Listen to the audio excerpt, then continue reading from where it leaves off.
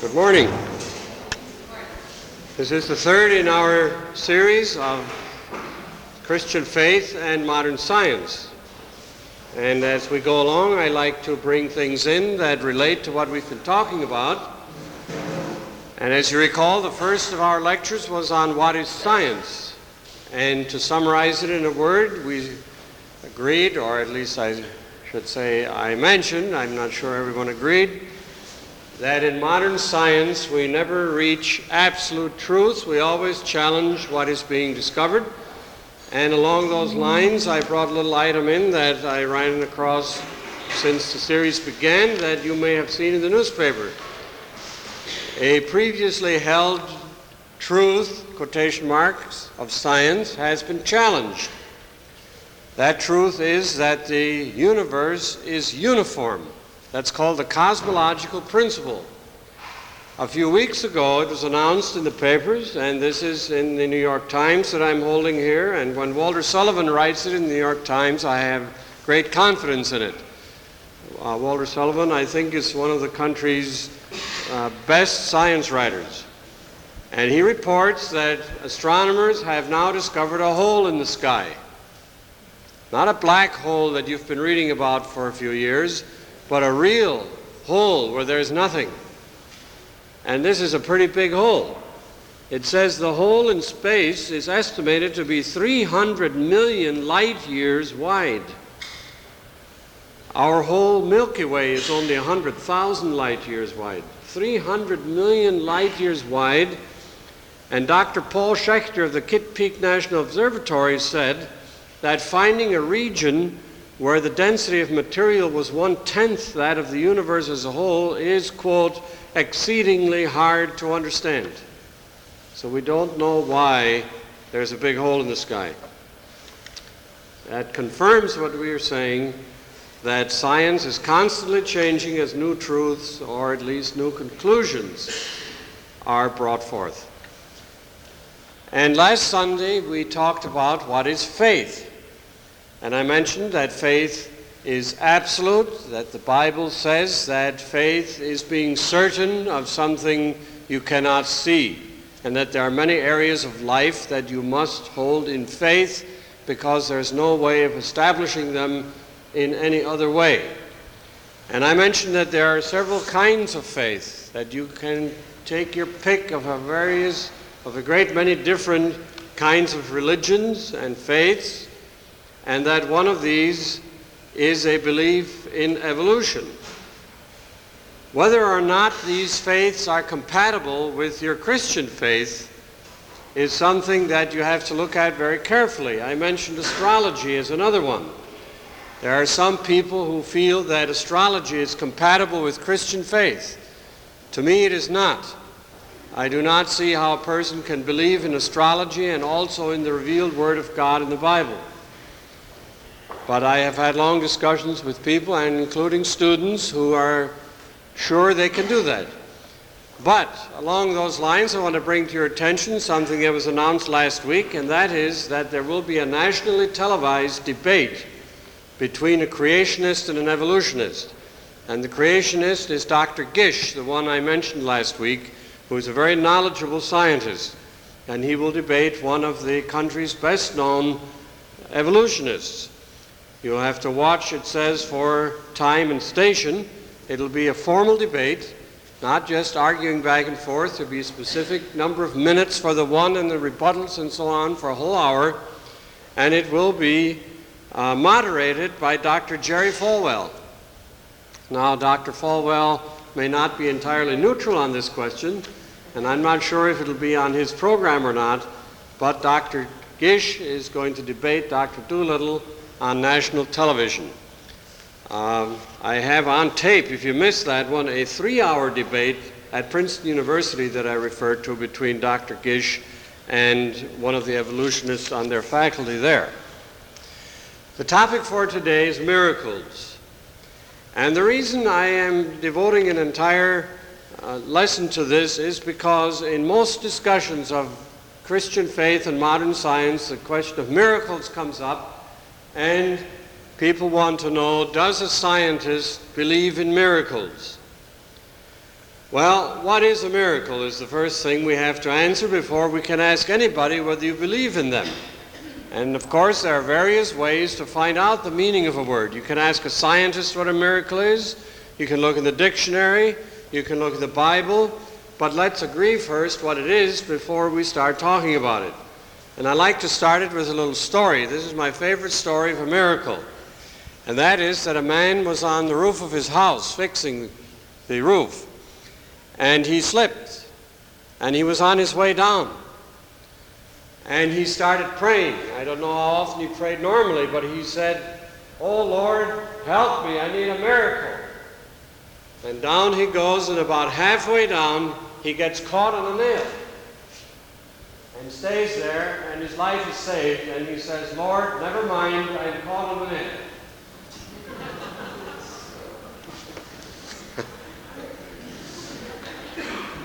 Now, to some people, it was a miracle.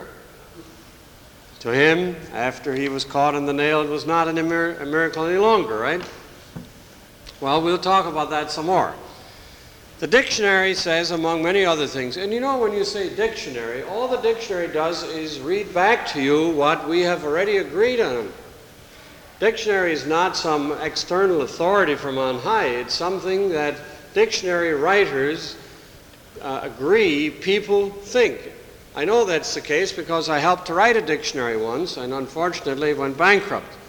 But I remember very well sitting there with the editors and so on, trying to decide what shall we say this word means. Well, let's look in the books. So they put all the books into a computer. And how many books say this and how many say that, and then the dictionary says this. So a miracle, the dictionary says, is an unusual event. Well, that's not very helpful. There are many unusual events. The church defines miracles. The Catholic Church particularly has a very specific meaning for miracles. Because if a person, dead or alive, has performed certain kinds of miracles, then he's on his way to sainthood.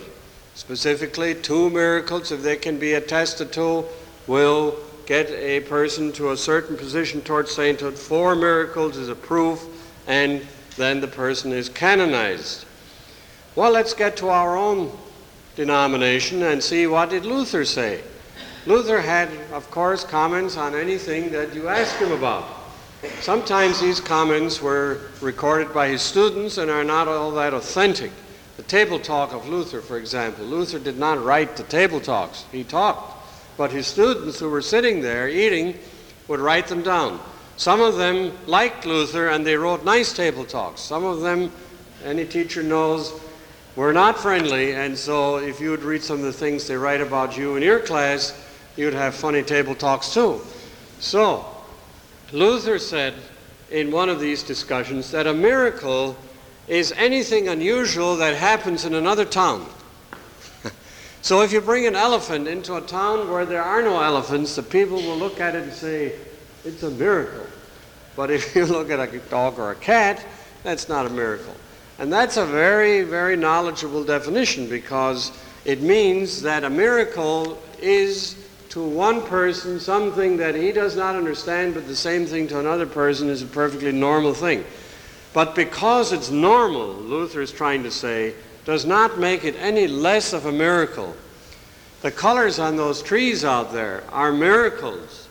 I don't care how many biologists will tell me why the color is there. That doesn't mean they know why it's there. They just know a lot of words I don't know. And they think, well, maybe I shouldn't say what they think, but just to categorize it and to put it in departments doesn't make it any less wonderful.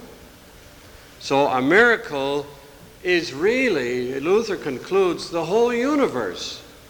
Everything is a miracle because we certainly couldn't do it ourselves. When I asked the scientists in various countries what miracles are, here are some of the responses I got. One of them said, and this was the head of engineering at Virginia Polytechnic Institute, and by the way, he was preceded in that position by Dr. Morris, who is now the head of the Bible science movement in California. He gave up his position there in order to do that. It may very well be that there are perfectly well-documented cases where real physical things happen that are unexplainable in terms of ordinary, readily known theories. Notice how many words scientists always use to make sure they're not misunderstood.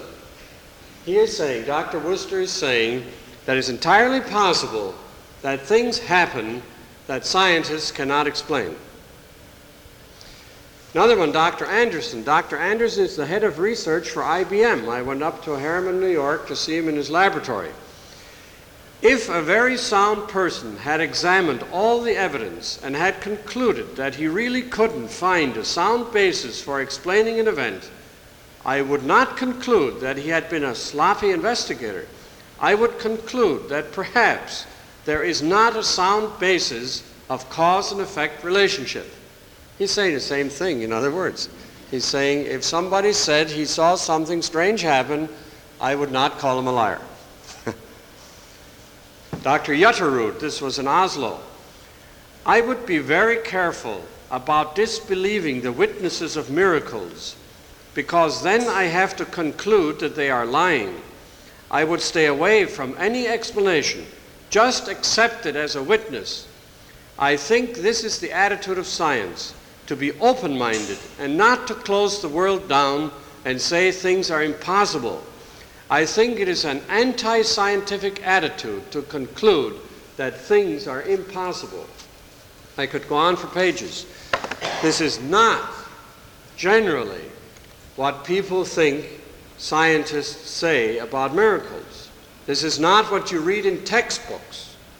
Most textbooks will give you the impression that everything has an explanation, and that if you believe in the impossible, you're not scientific. Well, these people absolutely disagree with that, and of all the interviews I had, I don't think there was a single exception to that. In fact, this one scientist in Oslo went on to say if a person came through the door and said he saw a person rising from the dead, he wouldn't call him a liar. He would have to write it down. Well, that's just about enough on definitions, except I want to highly recommend, if you really want to get into a Christian discussion on the scientific level of what a miracle is, by all means read C.S. Lewis. C.S. Lewis is a wonderful writer. He's not easy to read, but it's all the more meaningful because C.S. Lewis at one time lost his faith. He became an agnostic, and then he got it back, and then became a real writer of Christian truth. And he classifies, everything C.S. Lewis writes is classified into very definite categories. And if you go along with his first argument or first thesis, you just follow very logically along, and you just almost are forced to become a Christian if such a thing is possible at the end. I like to think of C.S. Lewis as the Protestant Thomas Aquinas, because Aquinas was the one who put the Catholic religion into logical categories, and so does C.S. Lewis. If you have an intellectual who thinks he's too smart to be a Christian, give him C.S. Lewis and ask him what's wrong with this book. And he'll really have to do a lot of thinking before he can come up with an objection. Well, Lewis classifies the miracles of Jesus, for example, into 6 types. I don't know if you ever thought about this, because we're going to talk about that next, the miracles in the Bible. And Lewis says there are 6 kinds. Miracles of fertility, where he makes something grow, or where he changed water into wine, and so on. Miracles of healing, that we're very familiar with. Miracles of destruction, where he, for instance, dried up the fig tree and things of that kind. Miracles of dominion over the inorganic, where he calmed the ocean. Miracles of reversal. What's a miracle of reversal? Well, where he raised somebody from the dead. Lazarus died, he reversed him. Miracles of perfecting or glorification. And that, for instance, is the transfiguration on the mount, and so on. So be sure, you can even get this now in a book, a fatter one called The Best of C.S. Lewis, where it has 5 of his books all in one. You save a little money there. But Miracles by C.S. Lewis. Well, let's get into the Bible. That's where the Christian belongs in the first place. And I said these first things because I want you to know that there are a lot of scientists who believe in the Bible and who do not say that as science continues, the Bible becomes less necessary. In fact, many of them said it becomes more necessary, that if we're going to solve the problems we have today in science, the problems of pollution and of the nuclear power question and so on, we better look in the Bible for guidance. How many healing stories do you think there are in the Bible? Not including any other kinds of miracles now. A lot of them, right? Even in the Old Testament. Altogether, 9 in the Old Testament, 37 that Jesus did, and 10 that his apostles did. There are very few things in the Bible, topics, that are so frequently used and mentioned as miraculous healings. And that's why in our discussion today I want to leave plenty of time to talk about that kind of miracle, because that's personal. That has real meaning in our daily lives. Whether there's a miracle of even changing water into wine, that doesn't affect me as much as if I'm sick and then I'm miraculously healed. So in the short time we have, we should concentrate on that. What methods did Jesus use when he healed people? Well, if you look through the stories of the 37 healings that are recorded there, you find some interesting things. There are cases where the attitudes of the people prevented Jesus from doing a miracle. It says that in the one town he could not, because of their unbelief, do a miracle there or heal there. On the other hand, whenever someone asked Jesus for a healing, they always got it. They always were answered. He used a lot of methods. Sometimes he touched the people, sometimes they touched him. Sometimes there was no touching at all. Sometimes he spoke, sometimes he didn't. The woman touched the hem of his garment, not a word, and she was healed. I'm trying to find out if there is any magic formula, you see, to this thing, so that you can say, this is it. As a matter of fact, I brought with me, in case you're interested in magic formulas, an ad for a course in miracles. Now, I heard about how this course got started. You saw that film 2 Sundays ago in Houston, right, about all the Lutherans getting together there? I was a reporter there. That was a very amazing experience. I didn't know there were 17 Lutheran synods. 17. Some of them have only 2 churches in them. But they were all invited to this. And for a whole week, they're in a beautiful setting. The question of the future was discussed. And one man got up, and he used to be the president of the University of Hawaii. And he said that he believes that truths are often imparted to people miraculously. That in the middle of the night, sometimes, and he didn't use the word the Lord does it, but he might as well have, because I don't know in the middle of the night who else comes through the roof and puts things on the ceiling of your bedroom. He says he knows a fellow who was sleeping there one night, and he was worried about a problem in his business. He needed a design for a specific kind of electric furnace or something they needed for his business. And his engineers could not come up with it. And all of a sudden, while he's lying there, a light came on, and there's a picture of a design of a furnace on the ceiling. And he gets out a pencil and paper, and he copies it down, and he brought it in. If I didn't hear this man tell this, I wouldn't have believed it. I mean, this was a president of the university, right? He brought it into his office the next morning, showed it to his chief engineer, and he said, "What do you think of this?" He said, "Well, where did you get that? Why have you been holding out on us? That's the answer to our problem. Where did you get it?" He said, "You wouldn't believe it." He says, "Try me." And he told him. And the man, to his surprise, didn't say a word. He says, "Isn't that unusual?" And the guy said, "Where do you think I get my ideas?" In science, I tell my students many cases of where scientists have come up with new theories and new inventions in the middle of the night, maybe on a ceiling, maybe somewhere else, but it's at the point where I encourage them to keep a pad and pencil at the bed, because if they have a test the next day, for instance, the formula for benzene, I don't know if those of you know chemistry, the benzene ring, C6H6, came to a man in the middle of the night in a dream.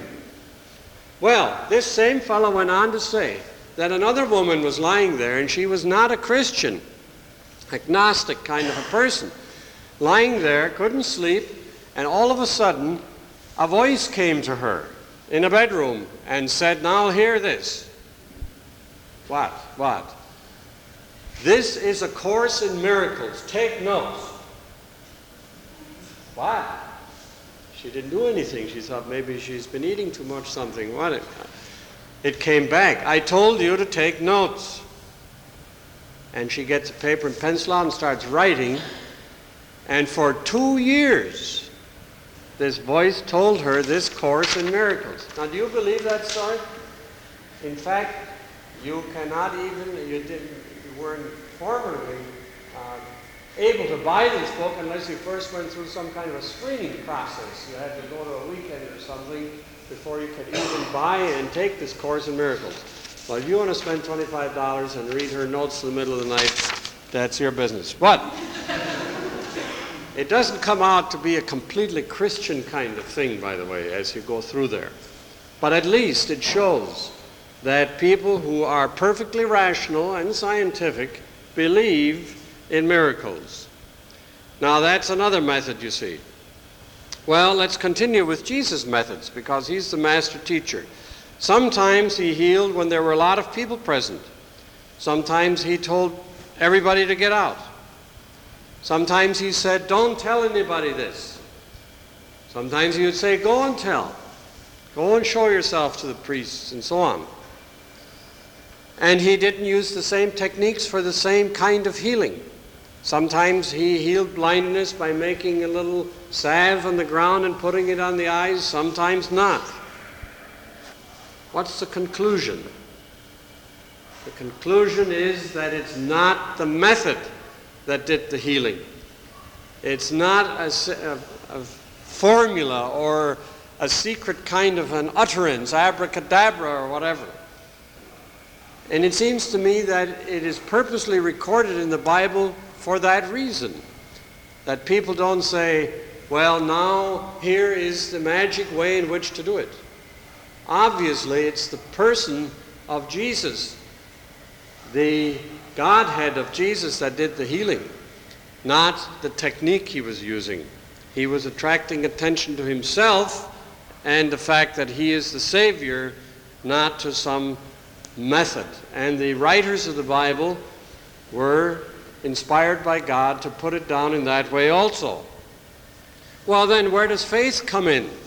Wasn't it the faith of the people that did the miracle? Well, let's take a look at it. Sometimes Jesus would say, "Your faith has made you whole." Sometimes the faith of a friend was responsible. The centurion came and said, "My servant is ill."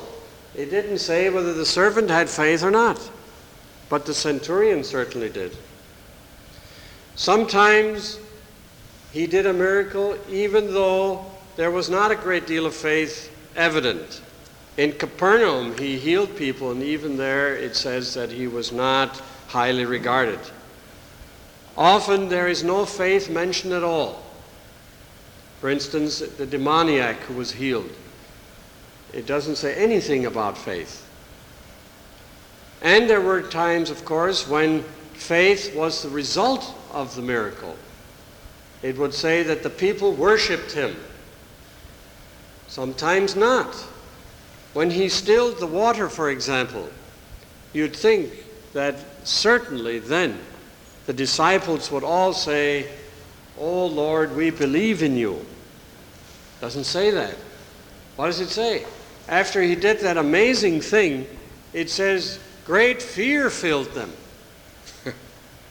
Now that's certainly not what we would want a miracle to produce. It doesn't say Jesus did this miracle to scare them to death. He did it to help them. And even after they were helped, then they were still filled with fear. Well, in the early church, there were miracles also. In fact, it is important to realize that miracles are not just performed by Jesus in the Bible. In fact, he told his disciples, you're going to do miracles like this also. You're going to do greater things than these. But remember that they were always done in his name.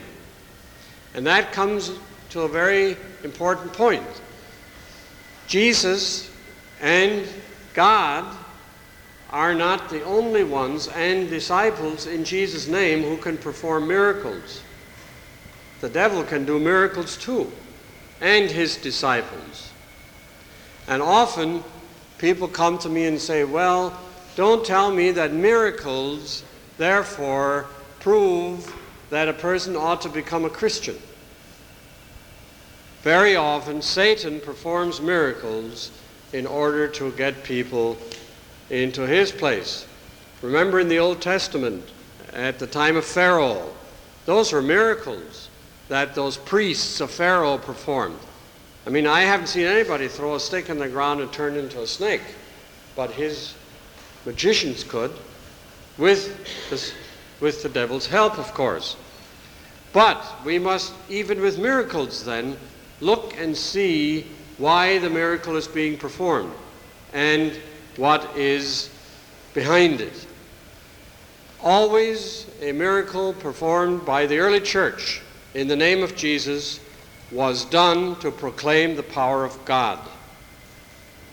Sometimes people would come to the disciples and say, how come we can't do this miracle you're doing? How much money do you want? They're same thing today, right? How much you want for this course in miracles? $25 or what? No, you've got the wrong idea. They even raised people from the dead, Peter and Paul did. Well, what are some of the do's and don'ts of miracles that we learn in this process? And mind you now, I'm answering the question without even spending time on it, whether miracles occur today. Obviously miracles occur today. These scientists wouldn't talk about it if they didn't. They wouldn't say, well, those things don't happen anymore. And that means, of course, miracles of healing and in the Christian church as well. It is not true that miracles stopped at a certain point. Where does it say in the Bible that after this time no more miracles were done? Now, I've heard people say, theologians, that miracles occurred in the early church in order to get the church going. And once it was established, it wasn't necessary anymore because now we have the Word of God. Well, I don't think it's any easier to establish a church today than it was at the time of the early apostles. Just because there weren't so many churches around doesn't make it any harder. It is always difficult to start a community of believers. Satan is always opposed to it. It always takes power to establish a communion of God's people. And therefore, that argument, I think, is simply not realistic, that today we don't need them. We need all the help we can get when we're Christians, no matter what age. Well, what does the Bible tell us about the ways in which miracles, not that we can cause them, but the way in which miracles can happen among us? Well, now this is a very personal list here. I gained a lot from what Margaret has put together on this in her workshops on healing and miracles, and you may have some others that you want to add. I want to leave enough time today to talk about this.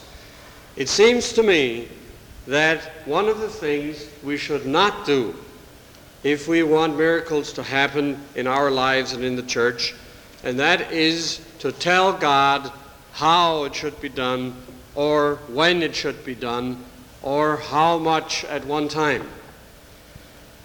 God is a pro when it comes to making the world and to keeping us alive. You go to a pro. If you're sick, you go to a doctor, he tells you something, or I have found that the more you pay him, the less he talks. And you come out of there and you say, wow, it was a great conversation. Because the more intelligent the doctor is, the more he realizes as a scientist that there's so much more we don't know. But anyhow, you don't go and tell him what to do. You're paying him. He's the pro. That comes in helpful, by the way, in every profession. If somebody's crabbing at you for what you're doing, and the teacher gets his share of that, parents get irate, once in a while, it is helpful to remind the parent, whoever it is, to say, listen, I'm a professional. I am a pro. I don't know everything, but I'm a pro, and I'd like you to talk to me like you would your lawyer or your doctor. You're here to get professional help for this student. And it's amazing. It kind of clears the sinuses and everything. Well, you don't tell God how to do his job. You bring it to his attention and say, Lord of heaven and earth, now here is the situation.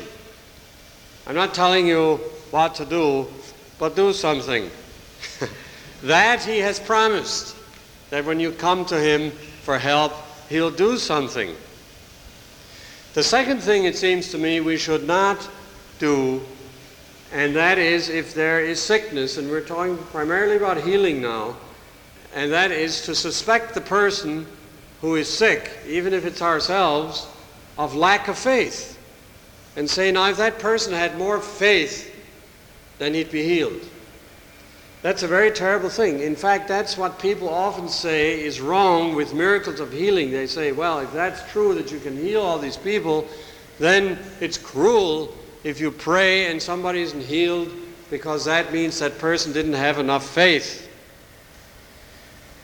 We have cases in the Bible where if anybody should have been healed of everything he had, it was St. Paul. And he says 3 times. I often wondered, I've asked God more than 3 times, I'm better than Paul, I guess, if I asked him 6 times. But he tried to say, I asked him repeatedly, and God didn't heal. He said, Paul, that's the way it is. So we do not blame people, even ourselves, for not having sufficient faith. There are some things we should do on the positive side, I think, in order to set the stage for miracles. Remember, even Jesus couldn't do miracles in some cases where the conditions weren't right and he had to leave. We start with ourselves. We search our lives for faith. Wouldn't it be terrible if another person did not receive a healing because I didn't have enough faith? Not that person. Don't preach to him and say, now have more. Look at yourself and see if I'm hindering that person. In 1 John 3:22 it says, we receive from him whatever we ask because we keep his commandments and do what pleases him. See, the second part we usually gloss over. We say we receive whatever we ask, but there's a comma. Because we keep his commandments and do what pleases him. And this is his commandment, that we should believe in the name of his Son, Jesus Christ, and love one another just as he commanded us. So we are putting the Lord first. God is above all. Not even the healing is the important thing. God is important. After all, the healing is temporary. I mean, if you heal a person for 1,000 years, you want him to live 1,000 years? Eventually it's going to go. We're all going to die, and nobody dies of natural causes, you know. That's in the paper sometimes when we don't know why he died. Died of natural cause. There is no natural cause of death. God doesn't want death. He hates the caskets and the tombstones and all that. He wants everybody to live. He doesn't take them to himself in heaven. You hear a funeral frequently, oh, isn't it too bad the Lord took him? No, sin took the person. Not necessarily that person's sin, sin. There was no death before sin came in. I remember a funeral of one of our students, beautiful girl. As a senior, she graduated a month later.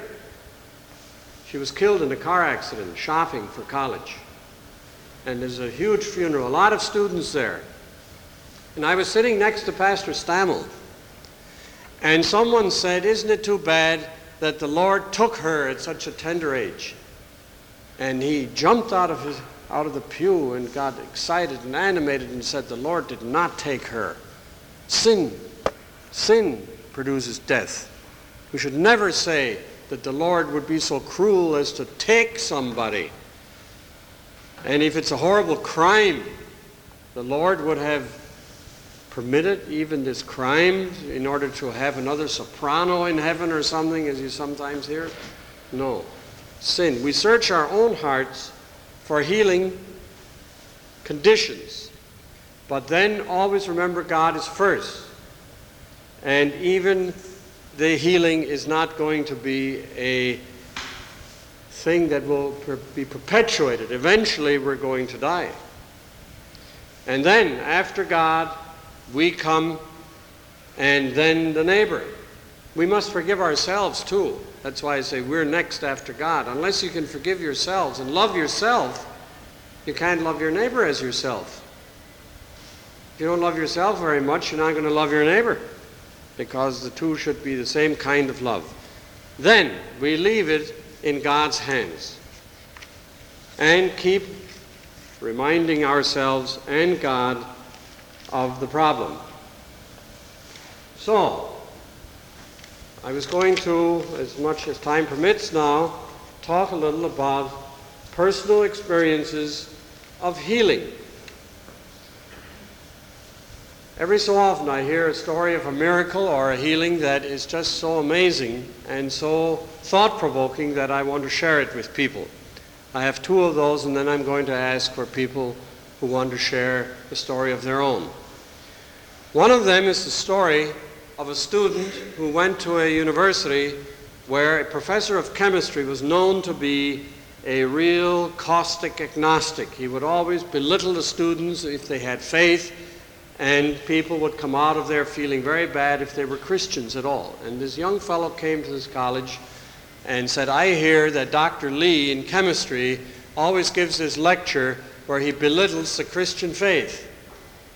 Yes, that's true. He said, well, I have Dr. Lee in chemistry this semester, and I want you people to pray for me that I will have strength to do whatever the Lord wants me to do when he does talk that way. Okay, he went in there, and just before Thanksgiving vacation, Dr. Lee gave his usual standard lecture on miracles. And he said, look, I have a flask here and a cement floor down here, and when I drop this flask, what do you think is going to happen? It's going to break, right?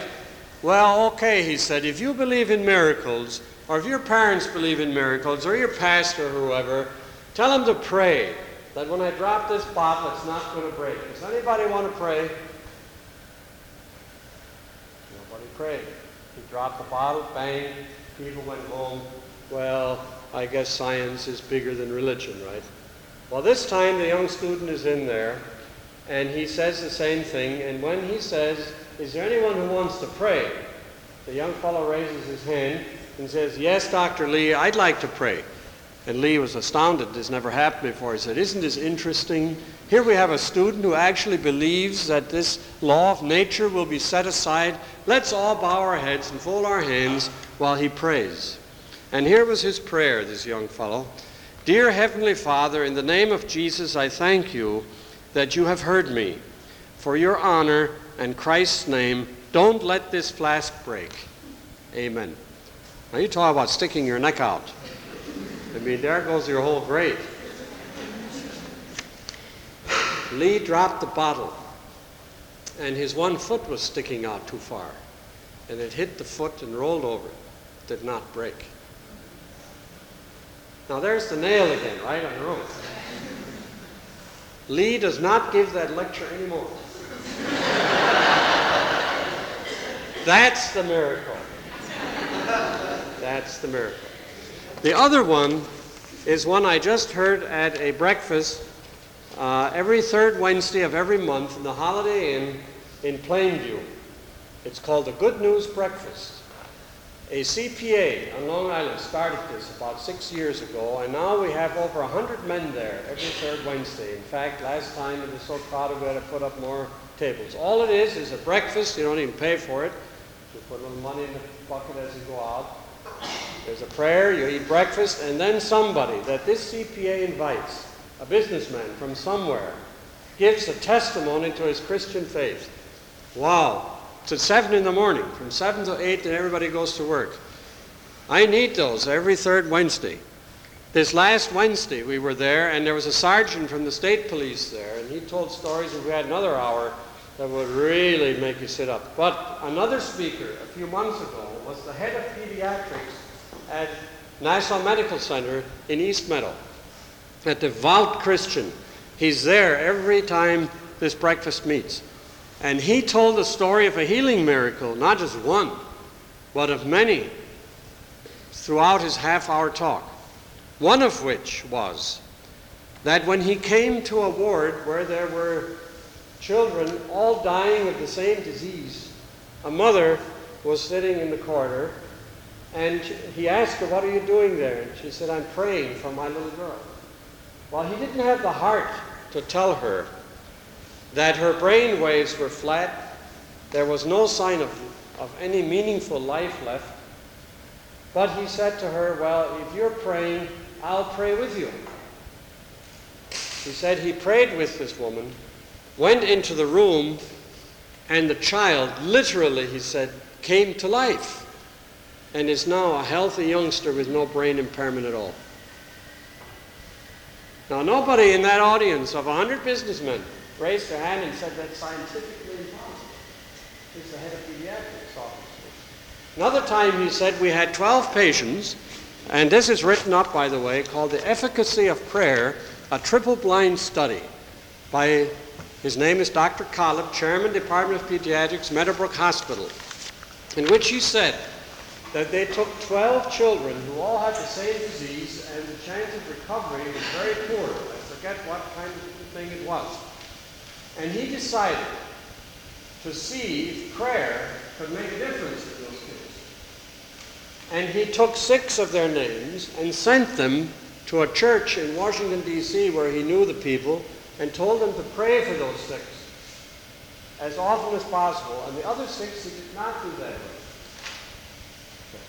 Here is a data report on the fact that the survival rate of the 6 that were prayed for was like 80%. And of the other that were not prayed for, hardly anyone survived. Now, there are all kinds of moral questions. They say, what right did he have not to pray for the others? Even an atheist. I've read studies like this where an atheist objected and said, you have no right not to pray for the other people. Well, why would an atheist object to not praying for the other people, right? So again, the miracle may be not so much the survival of these children and the others as the thing that happens in the hearts of people.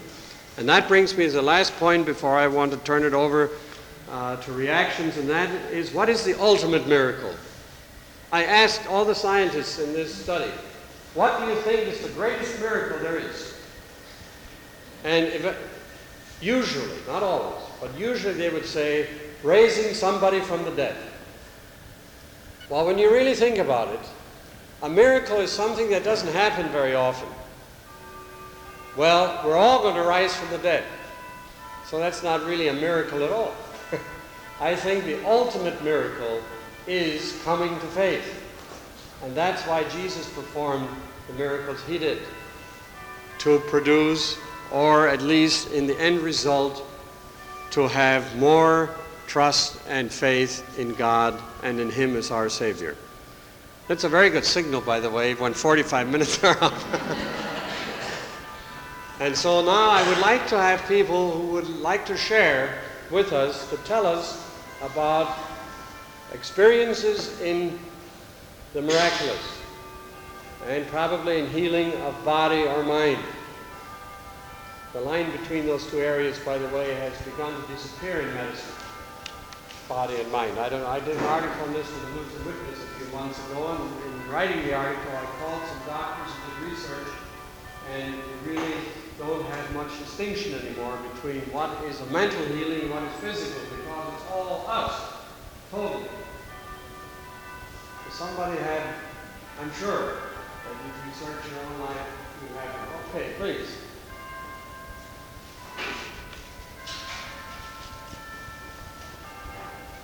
Well, okay, you could do it from where you are, but if you'd like to come up